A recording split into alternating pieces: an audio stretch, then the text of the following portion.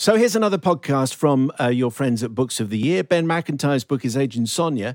In another podcast, Ben explains all about the extraordinary life of Colonel Ursula Kaczynski. Actually, just one question before we get to the Q&A, Ben, which I was desperate to ask you. We were kind of running out of time. As a former US reporter for The Times, what on earth are you making? Just give us a couple of lines on what you're making of what you're seeing in this run-up to the presidential election. God, I mean, all I am feeling is just an amazing envy. I would love to be reporting this at the moment. It is such an extraordinary story. And it seems to take on more drama every second, and it just lurches from the unbelievable to the positively impossible. I think it would be a brave person who predicted that Trump will not be able to pull something off out of this. I think strong man survives dangerous illness may seem ludicrous to us and to many, many Americans, but to quite a lot of them, I think that might go down rather well. I don't think any of us knows how his experience of coronavirus is going to affect what happens. Well, that's put a pall over the rest of this podcast. There you go. I'm no soothsayer. I wouldn't want to make any predictions, but we believed the polls last time. I think it. I'm going. I just saw a CNN poll, and I know this is a national poll rather than a state poll, but Biden's like 13 points ahead. Come on, give us some kind of reason to be cheerful. It's a CNN poll, isn't it? I mean, look. Who knows? I just have an awful feeling. That, the impossible could still happen. I don't know. I mean, it's the other part of my dismay really is how the Democrats failed to come up with a less sort of exciting candidate. Really, I mean, Joe Biden's a good man, but boy, it doesn't make you don't thrill to hear him. Anyway, to the matter in hand. This is Ben MacIntyre going through our Q&A. Ben, what was the last book that you really, really enjoyed, as in reading, not writing? I absolutely loved Andrew Miller's 2018 novel, Now We Shall Be Entirely Free. It's a slightly clunky title, but it's a wonderful book. And I'd never read any Andrew Miller before. He's won lots of prizes over the years, and he's been right. I think his first book was in 1997, so he's very experienced. I think he's done about 10 novels since then, but this was the first I'd read, and it's a wonderful account of an individual soldier returning from the Peninsular Wars and trying to get to Scotland. And I won't give it away, but it becomes a chase. It becomes a really thrilling chase full of jeopardy, and I swallowed that in one bite. It was completely brilliant. Do you have a favourite historian, Ben? Writing at the moment, I think Dominic Sandbrook is completely brilliant. He seems to be able to sort of take vast swathes of history and pull out wonderful nuggets, wonderful revealing little bits. And I like the incidental. I like the small gauge. I like the sort of history from the bottom up. And I think Dominic is absolutely brilliant at that. He seems to be able to absorb, the sorts of volumes of information that most of us would take years to do. And he turns these books out very quickly. So I'm a big fan of him. How long do you give a book, Ben? Do you always finish it? Do you stop at 50 pages or 100 pages, depending on whether it's grabbed you or not? I'm afraid I'm a bit of a magpie like that. I mean, quite frequently books get flung at the wall after about 10 pages. I'm afraid my attention span is so short that I do not always finish a book. Sometimes I go back to a book, and if I've really loved a book, I occasionally read it with only a sort of few months in between. I haven't done that for a while now, but I don't always finish. I can be very, very, and there are so many great books. Life is too short to spend reading the ones that aren't. I want to ask you about autobiographies, because my sort of rule of thumb with these things is that the more famous the person, the less interesting the book. And I've just been judging the Sports Book of the Year awards, and the three autobiographies we've long listed, none of them are household names, but they're really interesting stories. So do you have a favourite autobiography, or even just a favourite biography? Let me just think about that. I mean, I read so much biography, it's sort of almost hard to sort of pick out a favourite, really. Autobiography, I've always been a bit distrustful of, to be honest. I Yeah. think memory is such a strange thing, and even the most honest memoirists are not really telling you what happened. They're telling you what they remember. And we all do this. We all tell our stories, and we tell them so often, and we tell them, and the more we tell them, the more real they seem to us. And even when they do depart from reality, we don't even really know we're doing that. So I'm not a huge fan of autobiography, but biographies I can usually read. Although I find myself sort of stuttering a bit over literary biographies. I'm never terribly good on those, because often I feel I have to have read everything before I get there. But yeah, that's not a terribly useful answer to your question. So I don't really have a favourite, I'm afraid. Do you have a favourite spy film adaptation that you've watched and thought either this is very accurate, or also you're enjoying it, or both maybe? I thought Bridge of Spies with Tom Hanks, while it was criticised by some as being a film about a man with a cold, actually, if you remember, Tom Hanks sort of sniffles and sneezes through the whole damn thing. I thought it caught the kind of Baker-like, slightly grimy, rather dusty world of, the sort of slightly humdrum aspect of espionage, which is true. It could not be further from James Bond, the reality of this stuff. And that sort of, both the sort of slightly useless, actually, sort of, what was he called? Abel, the Russian spy, the Russian sleeper again, another of our illegals there.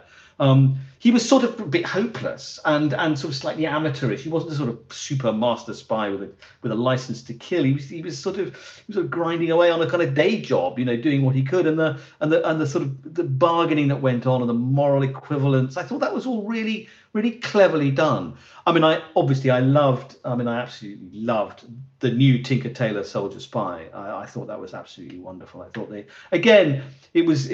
seemed to catch the kind of slightly sort of amateurish nature of that world at that time, the old school tie and the boys' club, and the kind of the way that it was all a bit about kind of who you knew and the chaps you were hanging out with. I thought that was really cleverly done as well. A brilliant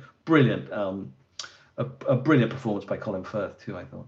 I interviewed Tom Hanks and Steven Spielberg for that movie, and Hanks says the first time that he has an exchange with Mark Rylance, and Rylance does the line, "Would it help?"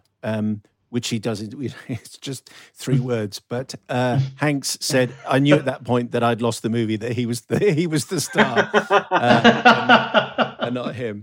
Anyway, but it's terrific. No, I do enjoy that. Matt, you're going next. Yes. So is there, Ben, a hidden gem of a place where you go to do your research or your writing? We've had everything from sheds to airlines to trains in the last few weeks, but is there a place where you go to do most of yours? I used to love writing on aeroplanes. It was marvellous. No one could actually interrupt you. You could really get into a lovely long transatlantic flight. A lot on planes. I'm incredibly lucky. I have a place up on the west coast of Scotland, deep in Argyllshire, right on the coast there, and it's very, very rural. It's very remote. It's very simple, and I absolutely love writing there. It's a wonderful place to write because, particularly in the summer months, it doesn't get dark, and so I can get up really early and beaver away. That's my special place. I absolutely love it, and it sort of works for me in an odd way. Partly because there's no internet and the telephone very seldom works, and we have a kind of it's a lot. You don't get disturbed by anyone who doesn't definitely want to get there, which I love. I think the subtext of this next question is, we all think Ben MacIntyre is a spy. But anyway, the question is, have you ever been tempted to put coded messages in any of your own books? Yeah. I've got a boring answer to this, which is I haven't really, because if you do that, you're sort of veering into fiction. You'd have to sort of make something up. You'd have to sort of do violence to the reality of the thing that I'm trying to write. And I've always tried to be really rigorous about that. You can't make anything up in these books. If you do, people spot it, and readers think, and if you start to speculate, and I think if I were to sort of, put a sort of hidden message to someone in there, and it ever were to get out, I think it would sort of slightly undermine what one tries to do with these books, which is to write books that feel like novels, but are nonetheless, every word in them is verifiable and true. So I haven't done that. I did do something quite naughty during lockdown, which was one of the ways that publishers have got around the problem of writers not being able to do signed copies is that they send out things called tip-in sheets, which are the sort of the first page of the book. And then they bind that, so you write your name on that, and then they bind that into the book when it's made. So it is effectively a signed copy, but it's never actually been a copy before it's signed, if you see what I mean. These are just loose sheets. And I did a lot of them. I did hundreds and hundreds of these things. I got so bored by the end of it, I started inserting little messages to people who might receive them along the lines of, I'm incredibly bored in lockdown. You've got a copy here. Good luck. Fuck, if I have to write another of these, I'm going to go mad. And I did boxes and boxes and boxes of them. So it's not exactly a coded message, but it was definitely a message they weren't expecting. I'm sure I'll get some complaints too. So there's no point in us going through Agent Sonia trying to find secret messages from you to us. No point at all. No, alas, not. Although, yes, no, I fear there aren't any. There is no hidden message in there. The message is pretty straightforward. Whether she left any hidden messages, she certainly left her radio transmitter behind. I mean, one of the things I'd love to do one day, if I'm spared long enough, is get a metal detector and go to Great Rollright and go round the back garden there and the woods nearby, because she left pretty clear indications of where she had buried her transmitter when she escaped. So somewhere under there is Sonia's radio. I'd love to find it.